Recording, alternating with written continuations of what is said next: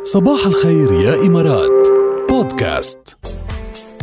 بزمن الكورونا ما ضل شي مسار يا ركض ابدا. بزمن الكورونا شوف شو بعد في اشياء بدها تصير. ايه هلا الكوفيد 19 اثر على تعليم الطلاب بكل انحاء العالم، وفي سنوات دراسيه يعني توقفت، وصار الدراسه من البيت والامتحانات اونلاين والى اخره، يعني اثر على كثير قصص. وفي بلدان عطت افادات نجاح لصفوف معينه، خلص رفعوا كل اللي بالصف وكذا. ما في بايدها حيله يعني. هيدا اللي صار مع يعني هيدا الشيء خدم طالب بالهند عمره 51 سنة. اوكي. بيشتغل كحارس امن وعنده 4 أطفال.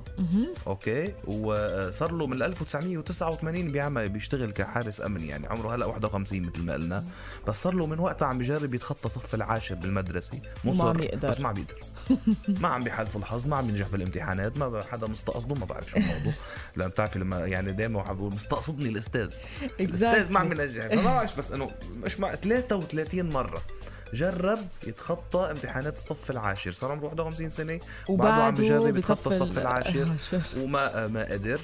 أخيرا بعد 33 سنة 33 مرة 33 محاولة قدر بسبب كورونا. رفعوا الكل طبعا الصف العاشر، نجحون كلهم. فنجح طلع. اكيد هو عمل احتفال. اكيد بيعمل احتفال. مصائب قوم عند قوم فوائد. وقال انا الكورونا يعني عمل لي انجاز حياتي عن جد. يعني قديش قدرت تغير حياة ناس كورونا، وبعد بتعمل كتير اشياء. فبنقول له مبروك وعقبال الاعلى ان شاء الله. بعد 33 سنه طلع على 12 يعني. بس تخيل بعد 33 سنه قدر يحقق حلمه. فما في شيء مستحيل. اروع شيء بهيدي القصه، اروع شيء انه بقي عم بيحاول، ما استسلم. يعني خلص اوكي انا مش قادر بس ضل يحاول. برافو عليه. هلا هي فيها منا رساله انه بالمحاوله حتى لو شو ما كانت، يعني المهم قطع بالاخر. يعني بعد 33 مره. برافو. كمان بزمن الكورونا جاد باليونان دشنت اول متحف تحت المي. هيدا يمكن قليل البلدان اللي في منه بالعالم ينتقل تحت المي. كورونا ما لا ما بعتقد بيوصل لتحت المي. طيب.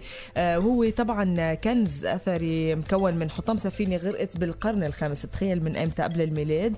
وطبعا فيها آلاف الأشياء التاريخية، يعني كانت سفينة كتير كبيرة وكانوا شكلهم محملين فيها أشياء خاصة بالتاريخ وهيك، بس ما قدروا يشيلون، بقيت تحت المي، فعملوا لها تصميم إنه تكون متحف. هلا الغواصين طبعا بينزلوا بسهولة وعاملين لهم أوقات لهم، والناس اللي مش منهم معلمين الغطس بيقدروا كمان ينزلوا بطريقة معينة لتحت يزوروها، يعني لأنه عم بيقولوا إنه بتنزار لأنه فيها أشياء من زمان كتير، يعني من 400 و500 سنة لورا فيها هيدي الأشياء والتحف الموجودة بقلبها. حبيت إلى اليونان. صباح الخير يا إمارات مع جاد وركال برعاية كفو. نوصل الوقود إلى سيارتك بشكل أذكى وأبسط.